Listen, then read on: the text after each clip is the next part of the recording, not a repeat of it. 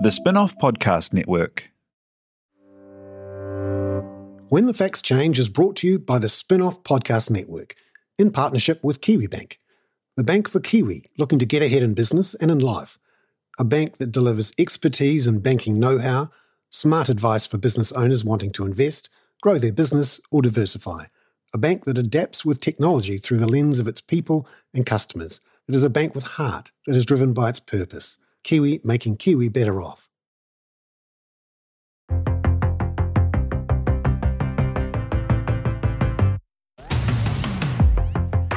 So just imagine you're desperate to find new people. Maybe you don't even have to imagine it. Maybe you are one of those people who have to hire someone regularly. You're a small business owner or a manager inside a larger organisation who has to think about, how can I find someone to fill that role? And for the last 3 or 4 years, particularly the last year, that has been a headache for everyone. Where can I find people to fill those jobs? How come I can't find any? Why won't they open up the migration taps? Why can't I just bring someone in from overseas? And for a lot of people, the initial instinct is to go, well, let's widen the pool of potential applicants around the world. But maybe there's another way. This week on When the Facts Change, we look at opening up a pool of applicants within Aotearoa. Because you might be surprised that there is a group of people, many of whom are talented and educated, who only 20 to 30% of them actually have jobs. That is the autistic community in New Zealand. And it's a growing community because we have a larger number of people who are being diagnosed as autistic. And it is an opportunity for many businesses to find people who not only are very skilled, but actually often have so-called lower churn rates, i.e. they're less likely to leave once you've got them. And in preparation for this podcast, I did some calculating on how much it costs to have a high churn rate, but also how much it costs to recruit someone. On average, it costs around about $60,000 to recruit a new person for a median salaried role. And if you're in an organisation which might have 5 to 10 people a year who are leaving, that's $500,000 in cost. Just imagine if when you were hiring people, you had a wider group of people that you could hire from. This week on When the Facts Change, I speak to Dane Dugan, who is the CEO of Autism New Zealand and who's been doing a lot of work with businesses and organisations to reform their hiring processes, their screening processes, and also their onboarding processes. So what do you need to do when you bring someone in? Can you change their environment so that they're more comfortable? Can you change your job description so they're much, much clearer and easier to not just understand, but to follow? And that's an advantage that goes right across your workforce, not just for people on the autism spectrum. And then once you've got those people in, ensuring that you keep them, because remember that churn is the enemy of a business post-COVID. Losing people is so much more expensive than simply spending the money to get extra people. And this is a pool of people, hundreds of thousands, who are out there looking for work. As we discover when we talk to Dane, there are lots of new techniques, new ways to open the funnel, to welcome in a larger group of people. But there are some particular issues, and one of which is our old favourite, housing, which Autism New Zealand is working on to try to solve, to find places for people to live where they have the proper support and can connect up to employers. Because, of course, once you have a job and an income coming in, which is usually much, much more than your income from support from MSD, then that opens up the prospect of being able to save some money and also save some financial resources for later on. And it's not just the charitable organisations who are looking to employ people who have been diagnosed with autism. There's a fantastic case last year where NZ Police, decided to dedicate 3 fixed-term positions to people with autism.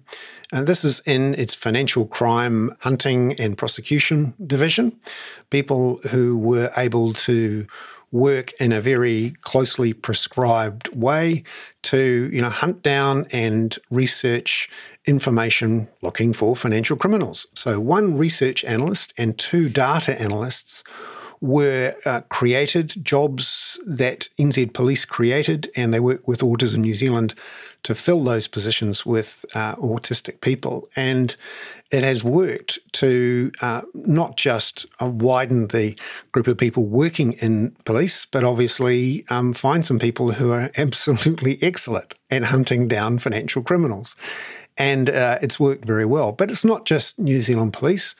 When you consider that all around the world, some of the biggest companies like Microsoft, SAP, Ernst & Young have dedicated global HR programs for finding people with autistic spectrum disorder or people who are on the spectrum, finding those people and employing them. Not only because it's a good thing to do, but it's actually a profitable thing to do when you can lower your hiring costs, lower your churn costs, and improve the diversity of your organisation, which various studies have shown have improved both profitability and the well-being of those people in your organisation. Particularly now, post-COVID, when working from home is more of an option for many businesses, which, as Dane tells us, is going to help further widen the pool of potential candidates to solve what is one of our biggest problems at the moment, staff shortages. Not just shortages of actual bodies to do the work, but of certain skills, particular types of skills, which many people struggle to find, but which are there and are not being utilised. And one of the great challenges in economics is matching people with tasks, making sure that you're at full employment. There's a lot of talk about full employment at the moment, with the Reserve Bank saying we just can't take it anymore. There's too much stress in the economy that's pushing up prices and inflation. But are we really at full employment when we have tens of thousands of people who are talented and skilled, could do the work? But if we were able to change recruitment processes, we could increase, in effect, the potential scale of our employment. And it's worth looking at this week on When the Facts Change during Autism Awareness Week, where we try to focus on the issue of connecting up people with great skills and enthusiasm in the autistic community with jobs, and in particular the need that many employers have to find people. That's this week on When the Facts Change.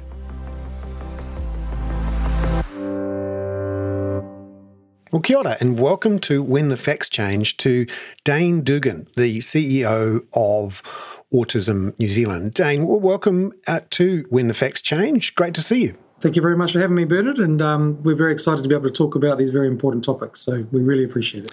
Yeah, the area of work and housing for people with autism is increasingly important, not just because we have labour shortages and huge opportunities to bring more people into the workforce in a way that works for everyone, but also a housing shortage, which often stresses those who are most at the fringes in our society. But firstly, on employment, what sort of scale of an issue do we have with people who are either diagnosed or have autism in terms of can't get work, bounce in and out of work, have poor quality work? So essentially with our autistic community, they're about 3 to 4 times more likely to be unemployed than the general disabled population, not only just the general population. So it's a massive issue, and a lot of what we work on with Autism New Zealand is how do we create an environment that's going to be that'll be successful not only for the autistic individual, but also for the workplace. And there's very strong evidence out there now that shows if you get the environment right for the autistic person, it's going to have a massive benefit to your organisation in many different areas, not just in areas you'd think, because one of the key parts is making sure that when you communicate with our community, you make that communication as clear as possible. And we've had some feedback with some organisations that we're working on that's improved communication across the board, because now that communication is far clearer for everyone, not just our autistic guys and girls who are there. So we really appreciate it when people come to us and say that they want to give back and they really want to look to employ our community. And we say, that's awesome. We really appreciate that. And if you want to give back, we're more than comfortable to take any large donations because we are a charity at the end of the day. But if you employ an autistic person, it's got to benefit your organisation as much as it will benefit that person. And we focus a lot on that. It's not a charity. It's a mutually beneficial relationship. Yeah, it's interesting that some of the largest companies in the world, Microsoft, EY and the likes, have, proper long-term worldwide policies to try to actively recruit people with autism into their organisations, not just from a diversity point of view and that you get lots of benefits from having diverse workforces, but for some particular roles, you actually have much better performance and lower churn rates, if you like. People are more able, once they've got everything right, to stick around. Yeah, you're right. So I do want to premise that by saying you've met one autistic person, which is a pretty famous saying. So it's pretty hard for us to generalise to say if you do A and B, you'll get C. It doesn't necessarily work that way. However, there are some traits and some jobs that are really useful for our community. And one thing you just mentioned there, Bernard, is very right. They can be really, really loyal as well. So if you get that environment right for that person, you get the job fit right for that person, you could have an employee for a very, very long time who'll be very loyal and do a great job. But even within that sort of framework and within that thinking, there are some jobs that our community do far better than what the general population can do, and that's looking at things like detail. So we're currently doing some work with the police, which has been great, and I'm allowed to talk about it, which is exciting, where we've put in place a whole so our involvement in this has been quite in-depth and detailed. So our involvement as an Autism New Zealand went right from the start, looking at the job descriptions and doing a job analysis, putting the job descriptions in plain English, right through to setting up a recruitment process. That's not because recruitment process is one of the biggest speed bumps, I guess, in a process for our community. So we've developed an Autism New Zealand recruitment process based on best practice from around the world to take out those really stressful parts of that process for our community to make it fairer and equitable. Can you give us some examples of what in a normal interview process or a normal recruitment process can become issues, and where, if you can solve those issues, you might actually improve your overall recruitment process for all sorts of people? Oh, you will. And interviews are pretty stressful for everyone, right? I mean, this is the big one. There are others. If you have a job description there that's not overly clear, because a lot of people don't necessarily read the job descriptions once they put it out. So it's been the same one forever.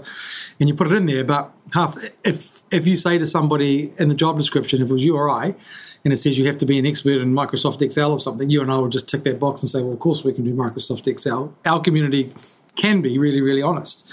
And if they don't think they're an expert in Microsoft Excel, they might look at that part of that job description and say, actually, I probably can't apply for this because I'm not an expert, and they won't even bother applying. So that's not right. So you're ruling out some pretty capable people right off the bat. The interview process in itself is horrible. So once again, the questions are generally open-ended, and a lot of the times they can be 3 or 4 questions linked into one. And an example of that is, can you tell me one of your strengths? And if you're an autistic person, you might be sitting there going, okay, well, I'm really good at counting, or I'm really good at walking my dog, or I'm really good at this, I'm really good at that, which have nothing to do with the job. But if you don't define those properly or well enough for our community, the person's not going to come across super well in the interview. So we're not suggesting every organisation is going to be able to rule out interviews. I understand that's a pretty important part for some people. But what we do recommend to organisations, if they have to interview, is give our community the questions, even if it's half an hour beforehand. Give them the questions beforehand so they know what they're walking into, so it creates some certainty. There's another example of where a job description might change a little bit. And for you and I, you might think, okay, that small change means nothing. But for an autistic person, it can mean a lot because they don't know whether now they're capable of doing that part of the job. It's things like that. So there's just that part of the process isn't great, and it rules out a lot of our people. And, we have some really, really highly qualified people that come through some of our employment programs that have really struggled to even get an interview, let alone get a job. And It's been heartening because we run a government-funded supported employment program through MSD, which we're really thankful for in Auckland and Wellington. And over the last, I think, about 8 to 9 years, we've helped employ about 120 autistic adults into employment.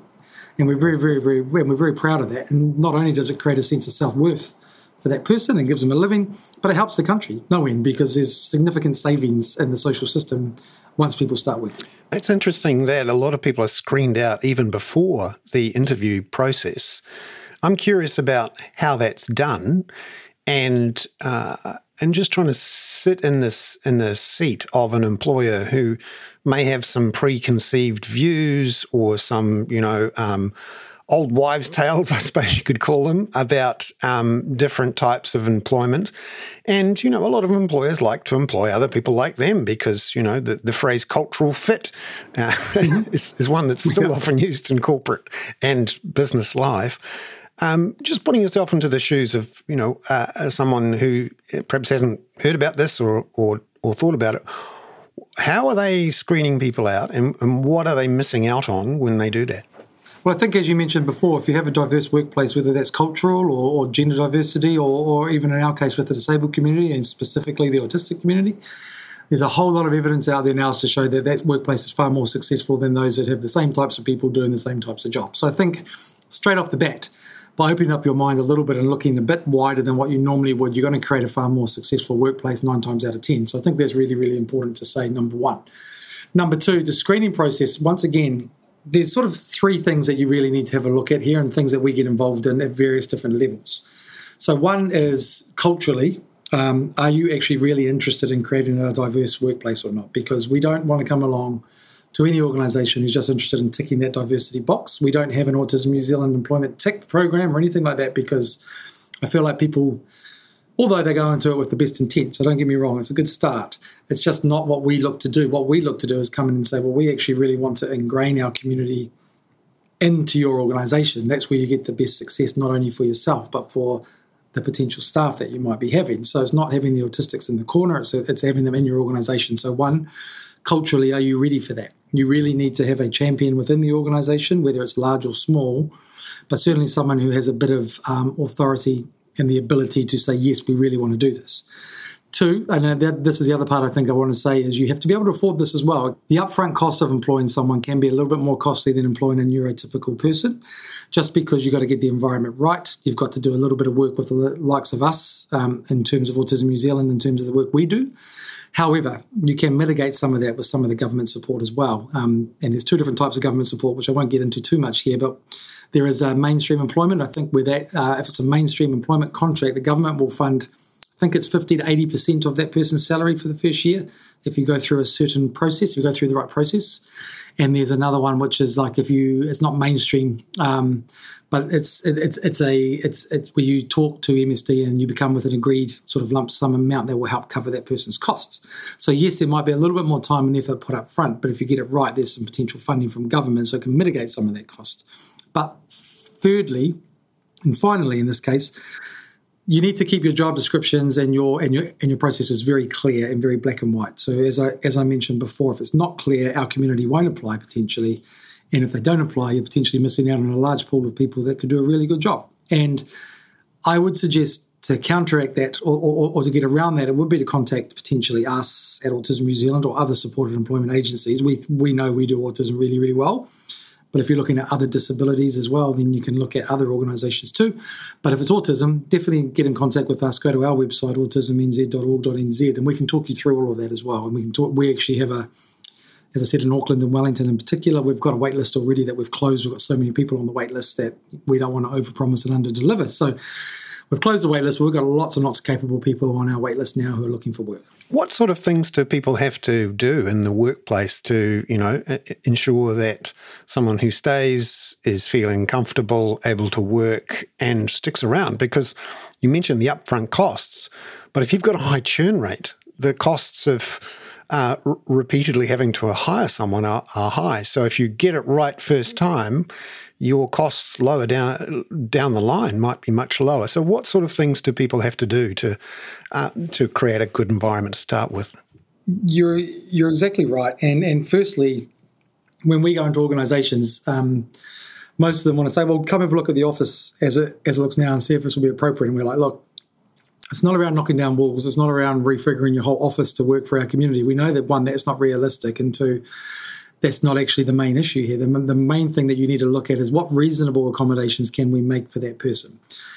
Even before that, it's about making sure you get the right person for the right job. So even with our supported employment contract, one of the first people we placed was a young autistic lady who was really interested in fashion retail.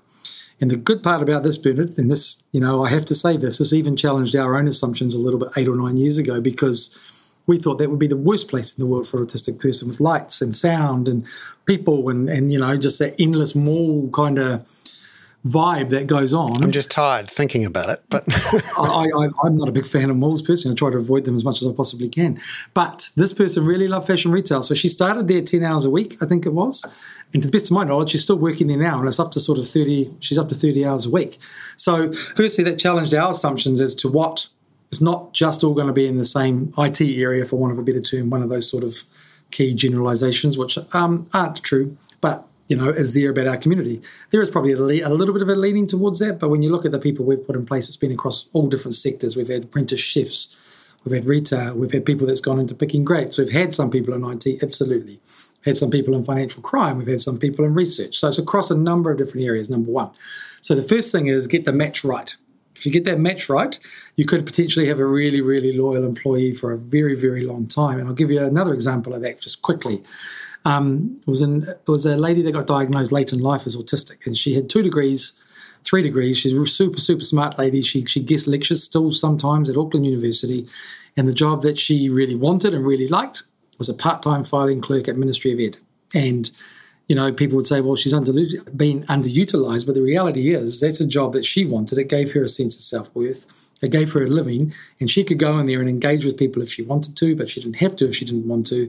And it's a relatively patterned and similar role. So she knew what she was walking into every day. It's relatively the same type of thing.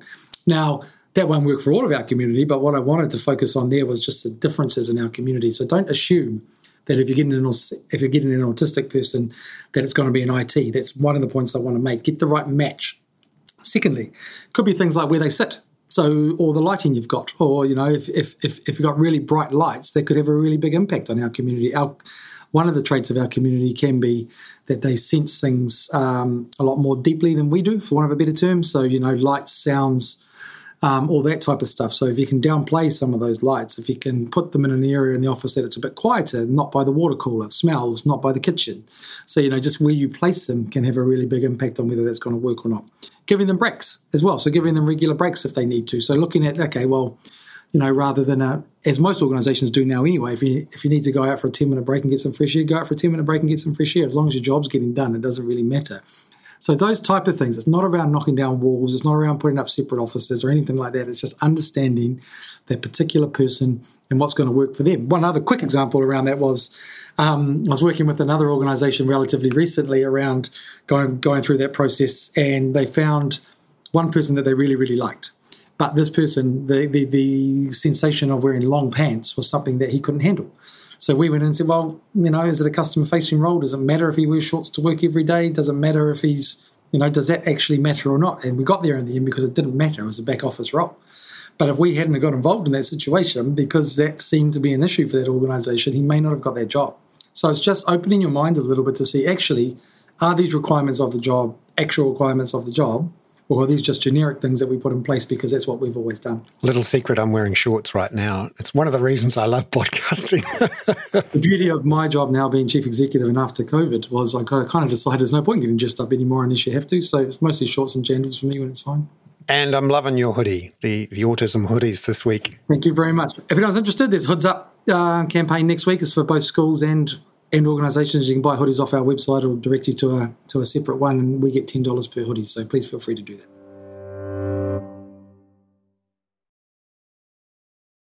When the Facts Change is brought to you in partnership with KiwiBank to help you understand the issues affecting the economy. And that's what their team of experts is here to do too. Here's KiwiBank's Chief Economist Jared Kerr with his prediction on what we can expect from the housing market and interest rates for 2024. We've seen quite a correction in housing across the country. So house prices fell from the lofty levels that we saw in 2021. The Reserve Bank has pushed house prices down by design and by lifting interest rates to very eye-watering levels. I think the housing market has found a bottom, and I think we'll see house prices rising over 2024 and into 25-26. The housing market will be better balanced. We have seen a surge in migrants, which is adding demand to the housing market, and I think we'll see house prices naturally lift on the back of that surge in migration and hopefully an easing in interest rates later on.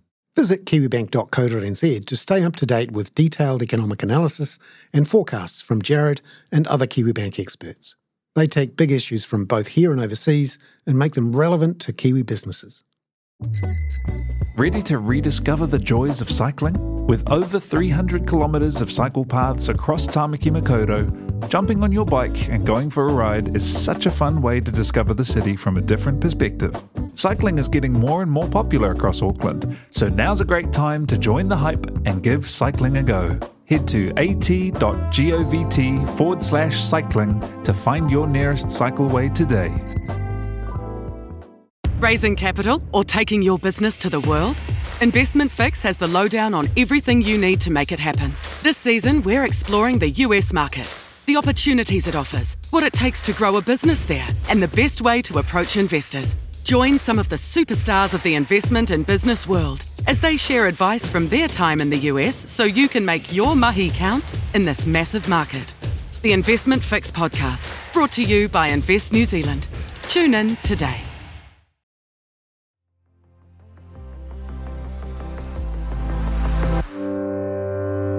And one of the big changes of the last 2 or 3 years has been a shift towards working from home for all sorts of businesses, often ones you wouldn't have expected could be done from home. How has that affected the autism community, and is it an opportunity? So it's a bit of both, actually, I'd say. And again, it goes back to what I said before. Everyone's different, right? And everyone should be treated as an individual. Some of our community really love coming to work with that social interaction as long as it's not too overwhelming for them. So for us, for some people, not being able to have that routine of going into the office and separating out that home from work was difficult. But I'd suggest for the bulk, probably working from home worked really, really well. Because again, there's that flexibility. If you don't feel like talking to anybody, you don't have to worry about that. You just chuck your headphones on at home and you're working away, right? And that worked out really, really well for some of our community. And goes back to what I said before, for employers being a little bit flexible around how these roles actually have to be operated, because as you know, we were always a pretty flexible organisation anyway, because one, we're a charity, two, we have quite a lot of autistic parents in particular, but also a lot of autistic staff working for us. So we've always created a sense of flexibility around that structure to allow us to be able to employ that. If we can't do it, then we can't expect anyone else to do it. That's always what I thought when I started the job 11 years ago. So we've created an environment now where that happens regularly. And I feel like everyone else has kind of caught up to us now, which is a real positive. So because of that, that creates real opportunities, I think, to look at these jobs and see, actually, is this a front-facing job? Could it be done at home? And could we look at differently at the type of people we might be looking to employ in these roles? And once again, it's not a charity. It will benefit your organisation if you get that right. And I think, Bernard, you would obviously know this more than me, but I think working from home shows a significant amount of benefit for a number of organisations as well, giving people that flexibility and ability to do their job as long as they were still meeting the outcomes of their role. Yeah, no, I'm loving the new workplace where everyone can wear headphones, and as a podcaster, I get to do that all day, so that was good. It's great, isn't it? I love it too. Yeah, I'm fascinated by housing. I have this theory that it's that housing theory of everything, that many of the issues we have in Aotearoa, but actually all around the world, particularly the developed world, are around housing being too expensive, not in the right places, not of the right types, not accessible to own or even to rent for a lot of younger people. And it's not just skewing our where we live and how we live, but also how we work, whether we can work in a city, and our health and all sorts of other issues, let alone our financial futures if we can't save because we're spending too much on rent, or like in New Zealand, taking advantage of tax-free and leveraged gains in equity in houses is one way that people save for their retirements. How is housing affecting the autistic community, and particularly younger ones who maybe are looking at jobs or work and also thinking about their financial futures? So when I first started in this job, as I said, it was 11 years ago, and I had no link to autism at all. So I've learnt a lot on the job, obviously, and I still don't ever pretend to be an expert because I'm not. We have others that are far more of experts about autism than I am, particularly our autistic staff as well. But one of the biggest issues when you talk to family, whānau, and still to this day, it's still one of the biggest issues, is what's going to happen to my son, daughter, loved one when I'm not around to care for them anymore, or not capable of caring for them anymore. Some people have siblings and they may be willing to do that and wanting to do that, and that's great. But for a bulk of our community, that's a real concern, because we know, and rates of autism and of people being diagnosed as autistic are continually going up. Twofold, I think. One is there's far better awareness out there, and that's thanks to a lot of the work we've done in other organisations around creating better awareness. But two, there's definitely a genetic link as well. So a lot of time you'll go in and get a diagnosis of a child, and then a family, you see Uncle Jimmy in the corner, he might go in and get diagnosed later. And 2 for 1 special, yeah. It's a whole podcast for another day. Yep. But that does take out all that vaccine nonsense. Just I think it's important to say that vaccines have absolutely no cause of autism whatsoever. But what's going to happen to my loved one when I'm not around anymore? So we've been doing a bit of, and I suggest it probably hasn't got a lot better in the 11 years I've been here, unfortunately. And we also know that, there's probably about 120,000 people diagnosed as autistic in New Zealand, between 80, 90 and 120,000, somewhere around there. We know that only 10% of those are getting disability support services. So there's only 10% that are going to have that ability, unless family whānau can support them, to actually get into that supported living environment. So what we believe would be really good one, it goes back, it's actually very similar to employment in some ways. How do we set up a house that's going to be best suited for that person? How do we build neurodiverse or autistic specific housing to grow the stock of houses around the country to help with the overall social problems we're having, but also create a far better environment for that person? And then secondly, how do we wrap support around that person so they can live the best life that they can possibly live? So, it's not putting them in the house and forgetting about them, and making sure that they have a roof and they're getting fed and whatnot. For us, it's about saying, right, well, how do we wrap some employment support around them? How do we wrap some transition support around them? How do we wrap, if they just want to go out and do vocational activities, how do we do that? And we're moving into a new environment with individualised funding / enabling good lives, where the family or the person will have the ability to decide who delivers that service. So separating out home ownership from a provider. And there's some really good providers out there, so I'm not even being critical, and I think it's important I say that. I'm not being critical of the providers, but separating out home ownership to the provider allows a bit of certainty for that tenant, for want of a better term, to decide who delivers that service for them as well. And just to be clear, Autism New Zealand doesn't want to get involved in delivering residential care. There's already a number of good providers out there, but it's about finding the right one for that person. Once the same as employment, if you get the right fit, that person's going to have a far better life than they would have beforehand. So there's that part of it. So we're looking to potentially fundraise to build some autism-specific and autism-benefiting properties for our community. And alongside that, we'd really like to see how we can help, break a poverty cycle for some of our community, because if you have access to government support, you can never own that particular property. So we're looking at other ways to help grow equity for our community. So then when we have that wraparound support for them, helps them get a job, helps them become self-sufficient and live the life they want to live, we empower them to live the lives that they want to live. Alongside that, we're growing equity in inverted commas, outside of the property itself, but maybe out of their support funding, because we can create more economies of scale over here. They can put a small amount into this equity pool that would grow and grow and grow and grow over time. And then after 10 years, they might be able to withdraw enough money to be able to go and buy their own home. So they've been helped in employment, they're getting less reliant on government support, and they grow equity and they can buy their own house, and then that property comes up and available for somebody else who needs it. So for us, it's been a massive project to get to where we are now. But we're really excited that the Autism Charitable Trust, which is an entity that sits alongside Autism New Zealand that I'm chief executive of, has put in our application to become a community housing provider only last couple of weeks. And if that's successful, I'm confident it will be, hopefully, fingers crossed. If that's successful, then we can start the ball rolling on looking not only to build some properties, but get access to properties to be able to start delivering, hopefully, a higher level of advocacy service and wraparound support for our community to create the quality of life that that person wants. And it's all about what that person wants. We talked about how employers perhaps aren't aware of how their systems and their processes limit the potential pool of potential workers that they could find, I'm curious about banks and insurers and all those people who manage or are the gatekeepers for home ownership and those sorts of things. Is that an issue for people who don't have a normal CV, if you like, or don't have the sorts of things that the wider community would just take for granted? Yes, it's an issue. And the interesting thing I find in this space, and touch wood, I could lose my job tomorrow and then I come with no income, but I'm far more likely to get, in fact, I just refinanced a couple of weeks ago, which hurt, by the way, Bernard, it hurt. I wish I reflexed longer 2 years ago. However, I come along with a certain amount of risk because I could lose my job tomorrow. You could lose your job tomorrow. Anyone could lose their job tomorrow, right? If you're getting disability support funding, that's virtually with you for life. So the risk actually of having a autistic or disabled person coming to you and looking at a home ownership model with the help and support of organisations like ours and others, you would think there's less risk for a bank in that because that money is virtually guaranteed. So, it's in law, it's in legislation. So, that money is guaranteed for that person. It's far more guaranteed than me, and hopefully I'm doing a good job and hopefully I'll last a bit longer than that. But you know what I mean? So, if we can get a group of people together and we're actually trying to move away from group homes. That's the other part of home so that we're looking at as well, because group homes aren't the ideal situation for our community. They really need their own space.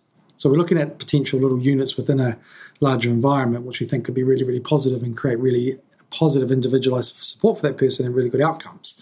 But so we get a group together, whether it's funded through somebody, we are able to fundraise, or someone gifts us properties moving forward, and the home's owned anyway, so we do it differently for that person because there's no need for a mortgage. So the money they're putting in, we would put a bit aside for them to grow their own wealth. Or if there's a property that they would be interested in purchasing as a group, then it could come under the Autism Charitable Trust umbrella because then we have access to other supports that they may not have. And then we are actually talking to a couple of banks around how we could best support our community in this and them to raise their own, whether it's debt, equity, whatever, however that works moving forward, to actually start to create a bit of wealth for our community as well, which I think is one area that's lacking. I think we do some really good things collectively as a system and as a country for the disabled community, but there's certainly areas that we can improve on, and this is one of them. And I'm guessing too, the employers themselves, as the banks themselves as employers, must have to think about these issues from an employment relationship. So you'd think some of that would translate into a customer relationship as well. Well, we're getting, just back to employment quickly, and I did want to say this before we finished on that, was that we're getting more and more and more requests over the last 12 to 18 months. We've actually set up a whole separate unit. So we have our supported employment program in Auckland and Wellington, and the two people that are involved in running that do an amazing job. But we actually were getting more requests from organisations around how do we set up a neurodiverse friendly workplace, and we weren't really geared for that. So we have, with the help of the work we've done with the police, we've been able to set up a sort of separate unit with one or two people, some who are autistic as well, around going in and educating organisations on how best to do that. And we can help any sort of end of the spectrum versus whether it's just coming in and doing a bit of an awareness training and a kick-off sort of presentation versus, as I said, what we've done with the police right through to managing the whole recruitment process and support afterwards. So we're geared for that now. We want to continue that. The challenge is, as always, in a challenging environment right now, is how do we change some of those referrals and interest from organisations into actually being customers of ours so we can continually support and fund our people here so then we can support the people in those roles. So, but the interest is there. So sometimes it's just trying to pull that trigger on turning that interest into actual funding and then actual contracts to help people get into those jobs. Dane Durgan, the CEO of Autism New Zealand, thank you very much for being on When the Facts Change. Thank you so much for having me. It's much appreciated, and thank you very much for the support. We really appreciate it.